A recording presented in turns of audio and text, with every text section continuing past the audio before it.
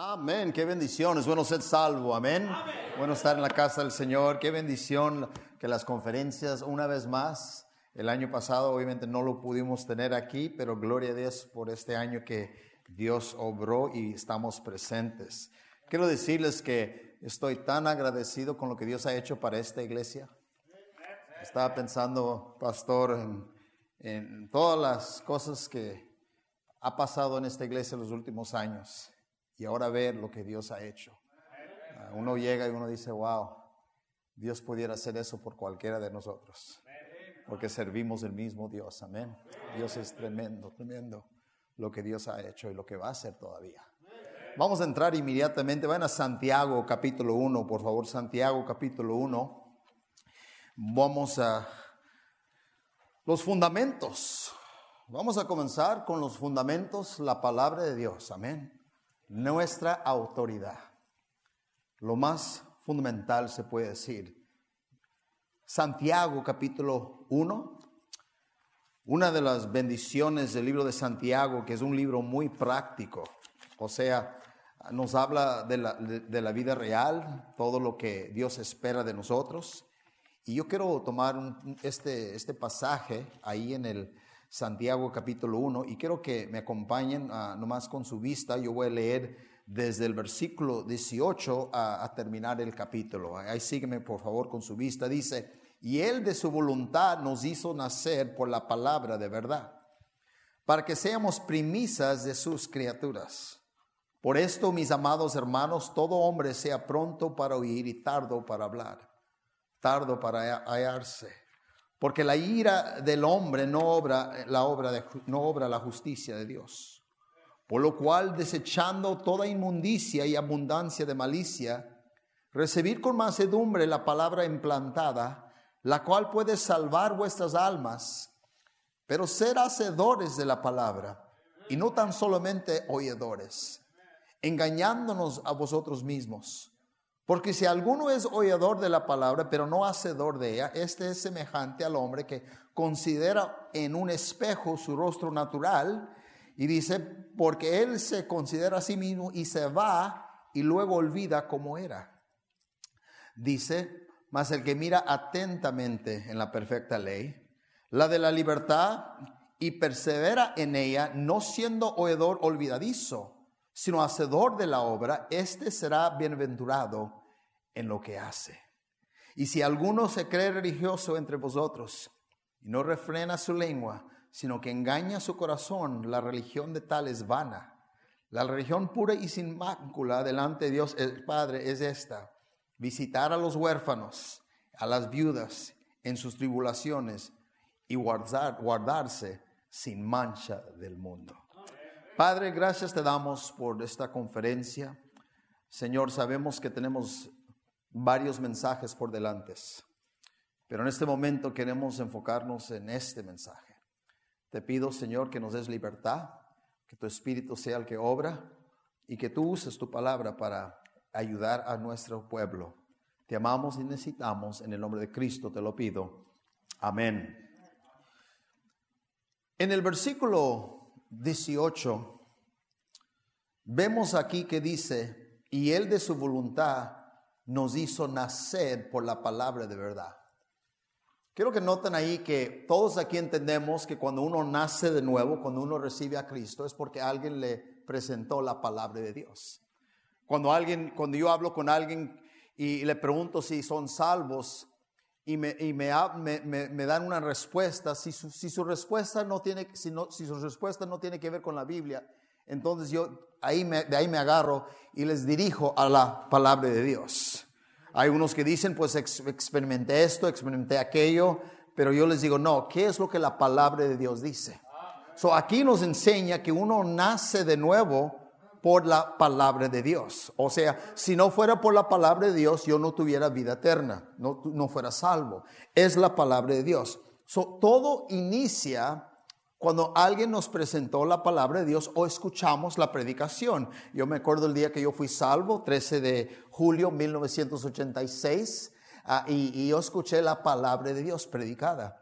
Yo cuando escuché la palabra predicada, el Espíritu Santo obró en mi corazón, y cuando hicieron el llamado a salvación, yo me acuerdo muy bien ese día, me caí de rodillas en el altar y ese día recibí a Cristo como Salvador. Poquito después, en ese mismo día, me bauticé y Dios desde entonces sigue transformando mi vida por medio de la palabra de Dios.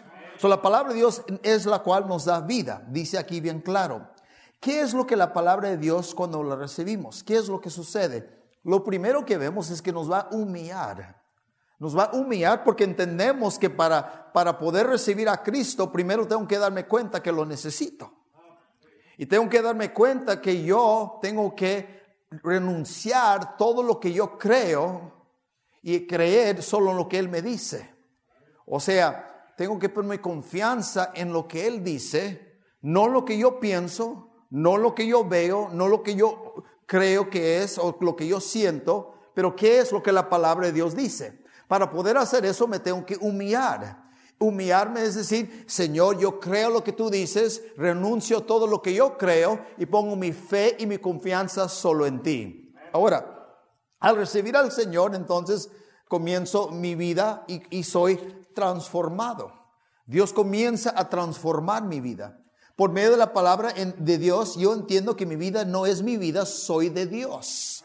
Por eso mi vida comienza a ser influenciado y hay un cambio. Unos dicen, pues mi vida, yo recibí a Cristo, pero no hay ningún cambio. Lo que yo les digo es, pues la Biblia dice que si tú recibes a Cristo, tu vida va a ser cambiada porque te vas a dar cuenta que tu vida está en las manos de Dios.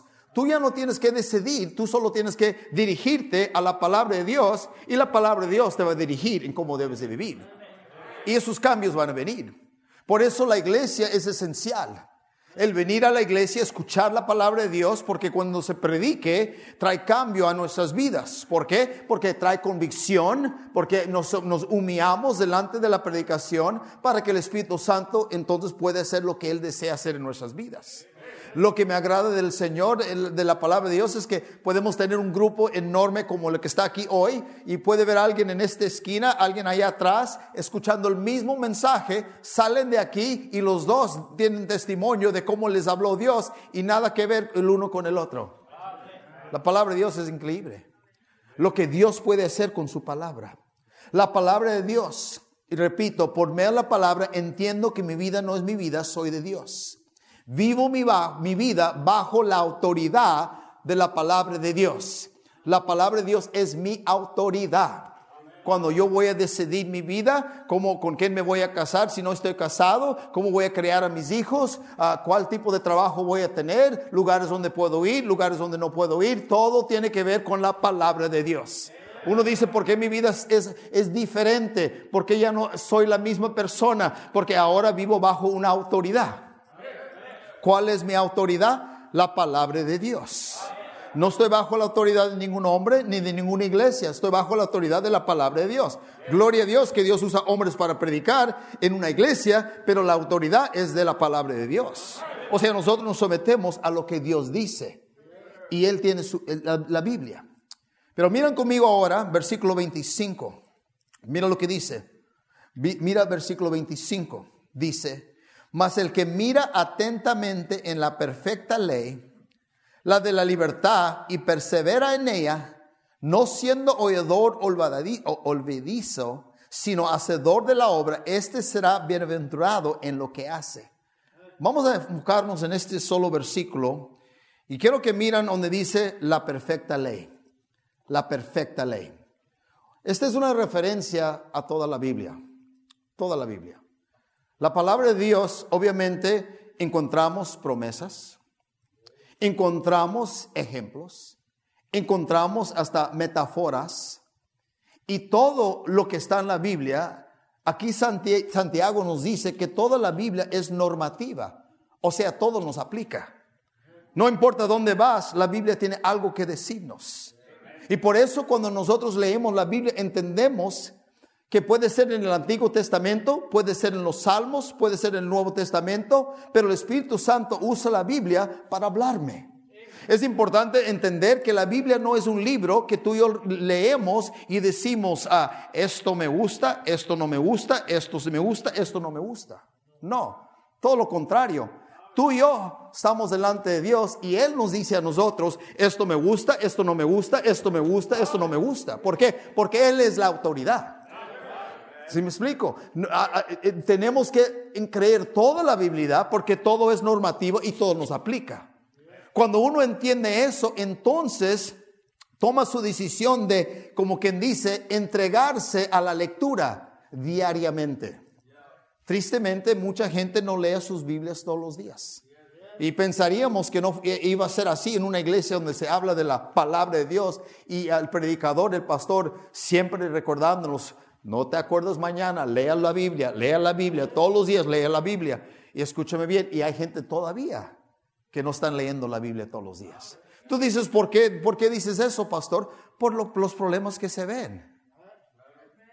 Los conflictos. Muchas veces yo como pastor tengo que tratar con conflictos y muchas veces son dos personas que están violando principios bíblicos. Y yo me pregunto por qué ellos no leyeron esto en la Biblia y cuando la leyeron, por qué eso no influenció su carácter, su personalidad para no hacer lo que acaban de hacer. ¿Me están escuchando? Están, como quien dice, mostrando que la Biblia no tiene la influencia. Es cuando uno viene a la iglesia y viene a la iglesia y quiere hablar con el pastor y el pastor dice, ahorita hablo contigo después de la predicación, y él se pone a predicar, se acerca contigo después y te dice, hermano, ¿qué necesitas? Ya no tengo que hablar contigo, pastor. ¿Y qué pasó? Es que el mensaje Dios me habló. Amén. ¿Me están escuchando, hermanos? Lo que estoy diciendo, que la palabra de Dios nos entiende, sabe dónde estamos y siempre está, como quien dice, revelándonos cosas y quiere hablarnos. El problema es que no siempre estamos en la palabra de Dios. La palabra de Dios es esencial. Se dijo en un tiempo, las iglesias no son esenciales. Esa palabra quiere decir que no es importante. Ahora yo entiendo por qué el mundo lo dice, porque ellos no tienen vidas espirituales. Eso para ellos no es importante la iglesia. Pero para nosotros esto es nuestra vida. La iglesia es la vida de nosotros. Ahí es donde venimos, escuchamos, aprendemos, somos transformados, renovados, fortalecidos, corregidos, etc. Es por la palabra de Dios. Y aquí vemos una vez más en este capítulo, miran conmigo por favor, versículo 27 dice, la religión pura y sin mácula delante de Dios y del Dios y del Padre es esta: visitar a los huérfanos y a las viudas en sus tribulaciones y guárdase sin mancha del mundo. En Salmos dice, deleítate en la palabra de Dios. Mucha gente ve esa palabra, deleítate en la palabra de Dios, y no saben en verdad lo que quiere decir.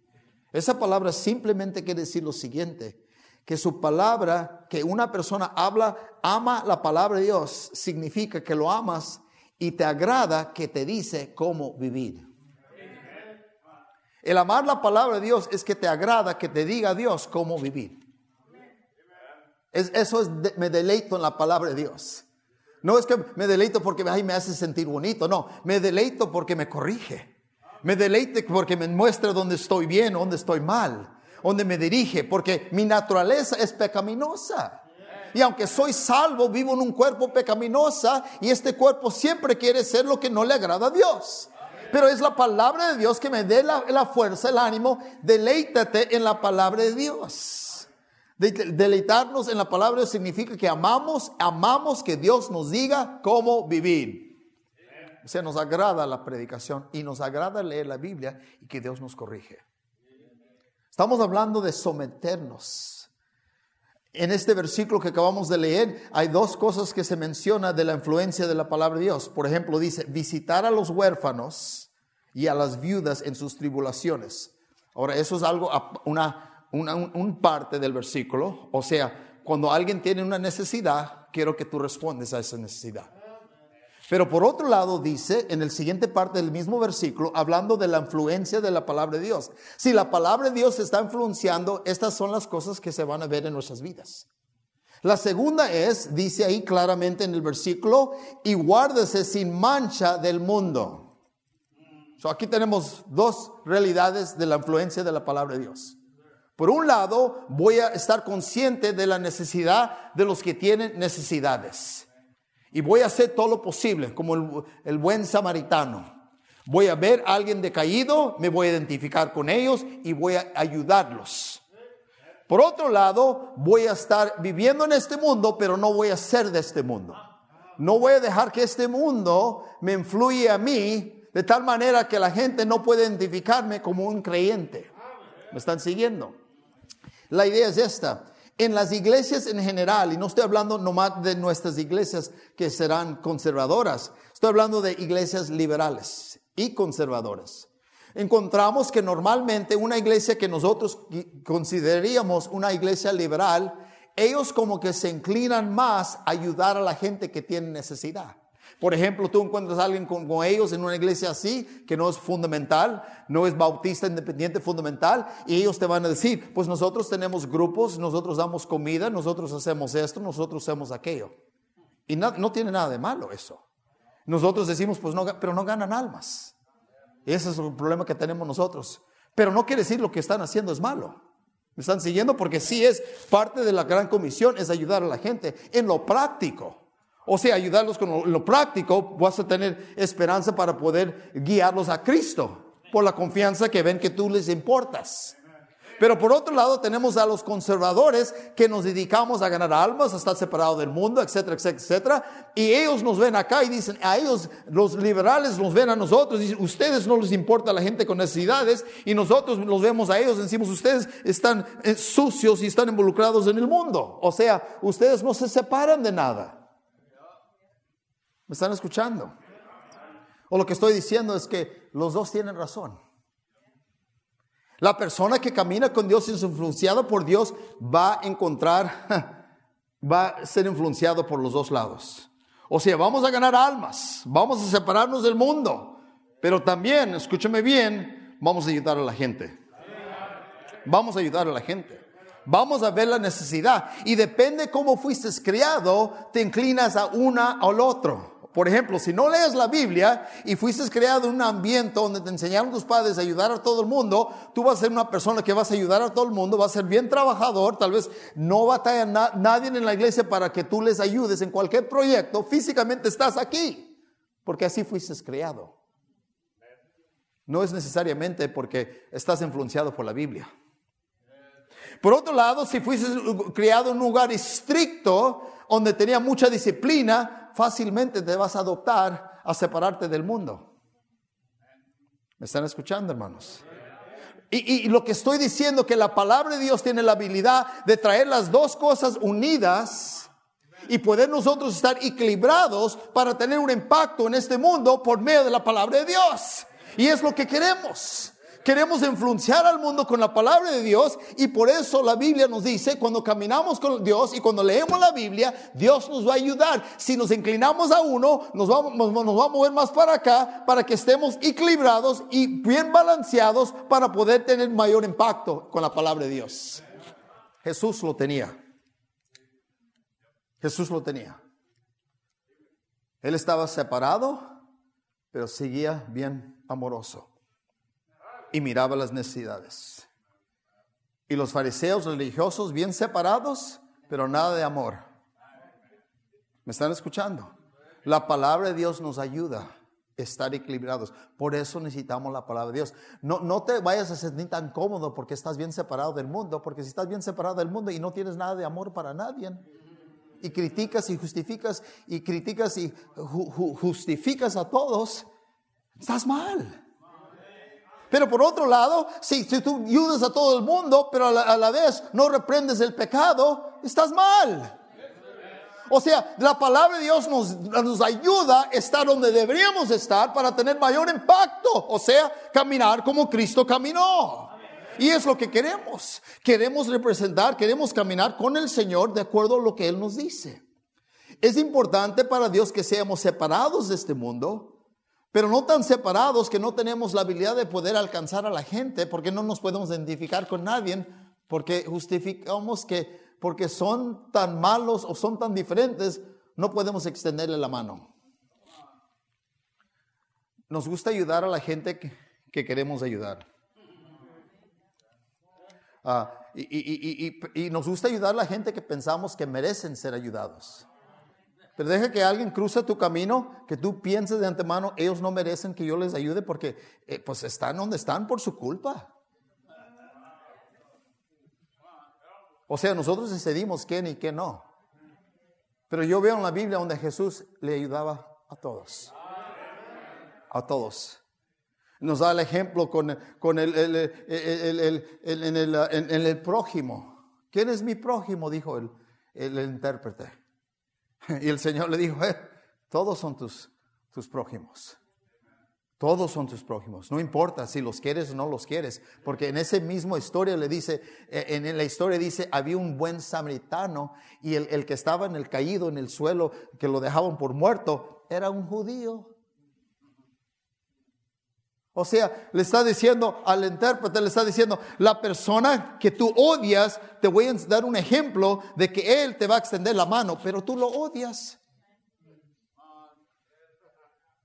O sea, la palabra de Dios nos ayuda a nosotros poder ver cómo estamos y cómo pensamos, porque nosotros formamos opiniones o ideas, depende en lo que hemos vivido o lo que hemos sufrido.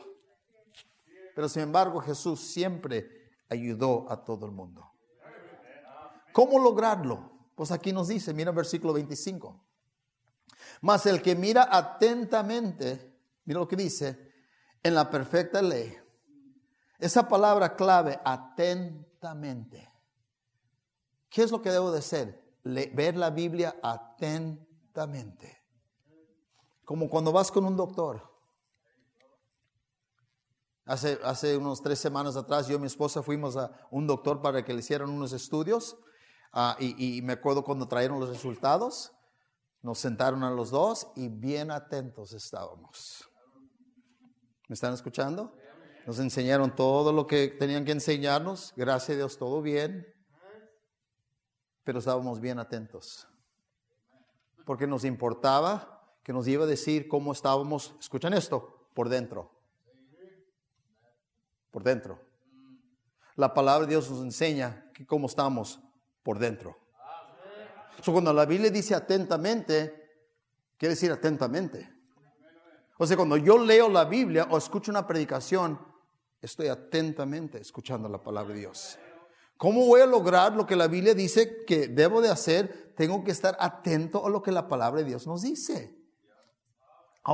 Mira, debemos estudiar la Biblia atentamente, tratando de hacerte mirar racionalmente la palabra de Dios. O sea, hacer una aplicación hacia mi vida. Es algo personal. Es una Biblia Dios es muy personal, hermanos. Mira lo que dice en versículo 23. Porque si alguno es oidor de la palabra, pero no hacedor de ella, este es semejante al hombre que considera en un espejo su rostro natural. Aquí nos da la ilustración de un espejo. Ahora, yo no sé ustedes, pero cuando yo miro un espejo, ¿sabes quién miro? Yo. Y tengo noticias para ti. Cuando tú miras el espejo, ¿sabes quién ves? Ti. Moi. Amén. Es la única persona que ves. Pero sin embargo, venimos y escuchamos la palabra de Dios y tenemos otras personas en mente. Pues la Biblia dice que estás mirando a otra persona en un espejo. ¿Qué pensarías tú? De repente estás mirando el espejo y no te ves. Y ves a alguien más. Estarías espantado. Amén. Estarías espantado. ¿Dónde estoy yo? Tú no eres, esa persona no soy yo. Y por eso tan fácilmente venimos a la iglesia y no miramos quién somos. ¿Te puedes imaginar levantándote en la mañana, saliendo al trabajar o viniendo a la iglesia sin una vez mirando en el espejo? ¿Cómo estuvieras? Amén. Pero sin embargo podemos pasar un día sin ver la Biblia. Y se supone que lo espiritual es más importante que lo de afuera.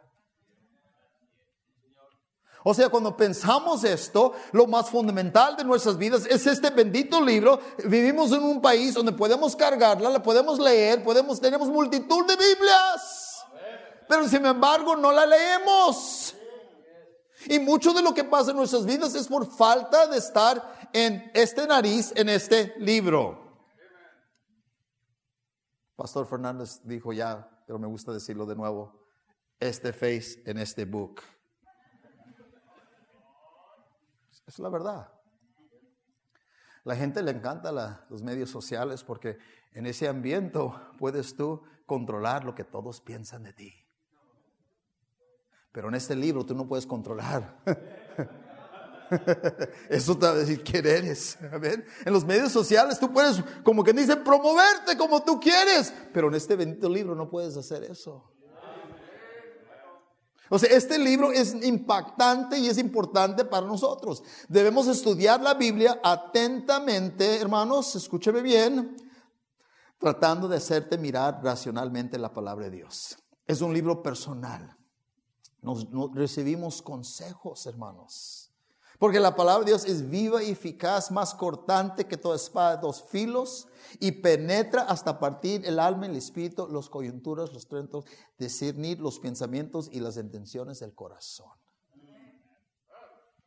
Es la palabra de Dios que nos ayuda a vivir para Cristo cuando no estamos alrededor de gente que conocen la Biblia. ¿Sabes que hay muchos cristianos que viven la Biblia solo cuando están alrededor de gente que también son cristianos? O sea, cuando estoy alrededor del cristianismo, me puedo adoptar, pero cuando estoy afuera, donde no hay cristianos, se me olvida todo. Una jovencita es criada en la iglesia toda su vida, nace, como que dice, nace en la cuna de la iglesia, toda su vida. Es criada en la iglesia, le enseñan clases, escuela dominical, aprende todas las historias de la Biblia, va a la escuela cristiana o la enseñan en su casa y toda su vida, su ambiente ha sido cristianos. Ha estado en conferencias de jóvenes, tiene muchas predicaciones en su conciencia, en su subconsciencia, conoce la Biblia y sabe lo que es correcto. Llega una edad donde quiere trabajar, sus papás hablan con él, dice, quiero tener un poquito de dinero para mis cositas, y papá dice, está bien, vamos a buscar un trabajo. Ella comienza a trabajar en Jack in the Box, nunca ha tenido un trabajo, nunca ha estado alrededor de gente perdida, y se va a su trabajo. Llega ahí y está bien sorprendida cuando comienza a escuchar las pláticas, y ay caray, porque no está acostumbrada. Comienza a trabajar, después tiene la hora del lonche, se siente con los demás, está sentada ahí y se siente un poquito tímida porque pues las pláticas no son lo que ella no está acostumbrada a esas pláticas. Se le acerca un joven, comienza a mirarla más o menos a su edad y le comienza a sacar plática y ella un poquito, hacía poco comienza a hablar con él y todavía está pensando en su subconsciencia, pues le tengo que hablar de Cristo porque me enseñaron que debo de hablarles de Cristo, pero no se le ocurre hacerlo y comienza a sentirse cómodo. Cuando ella menos piensa, ya no se siente incómoda a la hora del lonche, lo está anticipando para gastar tiempo con este joven. Ella sabe bien que no es salvo, ella sabe bien que no es bíblico que ella comience una relación con tal persona, pero está mirando a la persona y está sintiendo ese como quien dice, esa atracción, y en ese momento ella está pensando, yo sé lo que sé, yo sé que la Biblia dice, yo sé que lo que me enseñaron en las predicaciones, pero todo lo que me enseñaron, ahora estoy viendo que lo que me dijeron de la gente mundana como que no concuerda. Y en ese momento ella tiene una decisión que tomar. ¿Voy a creer el video, lo que puedo ver, o voy a creer el audio? El audio viene siendo las predicaciones y mi fe, que todo está ahí en mi conciencia. ¿Me están escuchando? Este muchacho de repente le dice, vamos a salir, y ella sabe que su corazón, escucha bien, ella sabe que es incorrecto, pero su corazón contradice lo que ella sabe que es correcto. O sea, ella sabe lo correcto, pero su corazón está contradiciéndolo. Y ella en ese momento se olvida de la palabra de Dios y toma una mala decisión y comienza una relación como muchos lo han hecho. ¿Por qué? Por falta de dejar que la palabra de Dios tenga un impacto en el momento más importante de su vida. Ahí es donde la palabra de Dios es importante. No es importante tanto cuando estás aquí escuchándola y leyendo la Biblia para que todo el mundo vea que la lees. Es importante cuando estás allá afuera teniendo que vivir tu vida, en tener influencia. Y por eso la palabra de Dios tiene que penetrar en nuestro corazón. La tenemos que llevar de aquí. Muchos la dejan aquí. Es un libro personal donde recibimos consejos, principios bíblicos. Es mucho más que solo memorizar principios bíblicos para vivir, hermanos. Es mucho más que eso. Es un poder personal. Dios nos habla y trata de causar convicción por medio de la palabra de Dios. O sea, quiere que te mires a ti mismo. Convicciones nunca se forman porque no te mires a ti mismo. Estás mirando a todos los demás. Estás mirando a los que no tienen convicción. Y de ahí te agarras. Pues ellos no tienen convicciones, ¿por qué tengo que yo tenerlas? Y ahí es donde el joven o aún familias dicen, pues ese líder no está haciendo lo correcto y es líder. O sea, es una excusa para también estar afuera de la voluntad de Dios. Pues él cayó en pecado, pues ese pastor predicaba, ahora míralo. ¿Me están escuchando, hermanos? Ahora, esto pudiera ser cualquiera de nosotros. Es por la pura gracia de Dios y la palabra de Dios que nosotros permanecemos fieles. Por eso dice en el mismo versículo, dice en versículo 25, mira lo que dice conmigo, hermanos, dice, mas el que mira atentamente en la perfecta ley, la de la libertad, y persevera, mira lo que dice ahí, hermanos, en ella. Y eso es clave. Persevera en ella. ¿Qué quiere decir eso, pastor? Día tras día, mes tras mes, año tras año. Amén. Nomás leyéndola. Mira, año tras año, aun cuando es difícil a comprometerte a ella, comprométate a ella. Porque va a haber días donde va a ser difícil. Pero escúchame, vale la pena. Todos los días persevera en ellas, lo que dice la palabra de Dios, día tras día, mes tras mes, año tras año, aun cuando es difícil un compromiso a traer la palabra de Dios a tu vida todos los días. Haga un compromiso. No va a pasar un día que yo no lea la Biblia. ¿Cuántos de nosotros podemos decir hay cosas en nuestras vidas que hacemos todos los días? Espero que todos aquí, mínimo de una vez, se lavan los dientes. Espero que muchos aquí se bañen tal vez todos los días. Estamos en época donde no tienes que esperar hasta el sábado. Amén. O sea, hay cosas que ya hacemos todos los días. ¿Qué tan difícil es añadirle la palabra de Dios? ¿Qué tan importante es una vez más estar en la palabra de Dios? Y dejar que te influye cuando recién fuiste convertido. Comenzamos recién convertidos, estamos muy ansiosos, queremos escuchar, queremos aprender, pero llega el momento donde ya sabemos lo suficiente. Y eso es peligroso. Todos los días la palabra dice, ya termino con esto. Versículo 25, mas el que mira atentamente en la perfecta ley de la libertad y persevera en ella, no siendo oidor olvidadizo, sino hacedor de la obra, este será bienaventurado en lo que hace. Mira lo que dice, hermanos. Habla aquí en el versículo 25 de nuevo. Míralo conmigo. Dice, mas el que mira en la perfecta ley, la de la libertad. ¿Sabes que la palabra de Dios nos libra, hermanos? Nos da libertad para poder vivir nuestras vidas para Dios. Es lo que nos da libertad para vivir para Dios. Sin la palabra de Dios no puedo vivir para Dios. Porque no tengo una guía para cómo vivir para Dios. No es mi naturaleza vivir para Dios. Es la palabra de Dios que me hace libre para poder vivirla. El problema es que muchos no entienden la palabra libertad. El pastor lo mencionó ahorita, el pastor Parada. Muchos piensan que la libertad significa soy libre para ser la persona que la libertad es. Muchos piensan que la libertad es la ausencia de restricciones. Piensan, si hay restricciones no hay libertad. Pero eso no es cierto. Las mismas restricciones son los que nos dan libertad. Ponte a pensar, hermano, yo no sé dónde vives, pero si yo vivo en San Diego, si yo salgo de aquí, si yo pudiera ir directamente a San Diego y pasar todos los semáforos, ignorando todas las luces, probablemente voy a chocar antes de llegar a la casa, porque no le puse atención a una de las restricciones, o voy a morir en el camino. Vivimos todos los días bajo restricciones. ¿Me están escuchando? Porque una comunidad no puede funcionar si no hay restricciones. Porque todos tenemos todos somos egocéntricos, todos pensamos en nosotros mismos. Necesitamos que alguien nos diga, tienes que parar, aunque yo sé que no quieres parar, tienes que parar.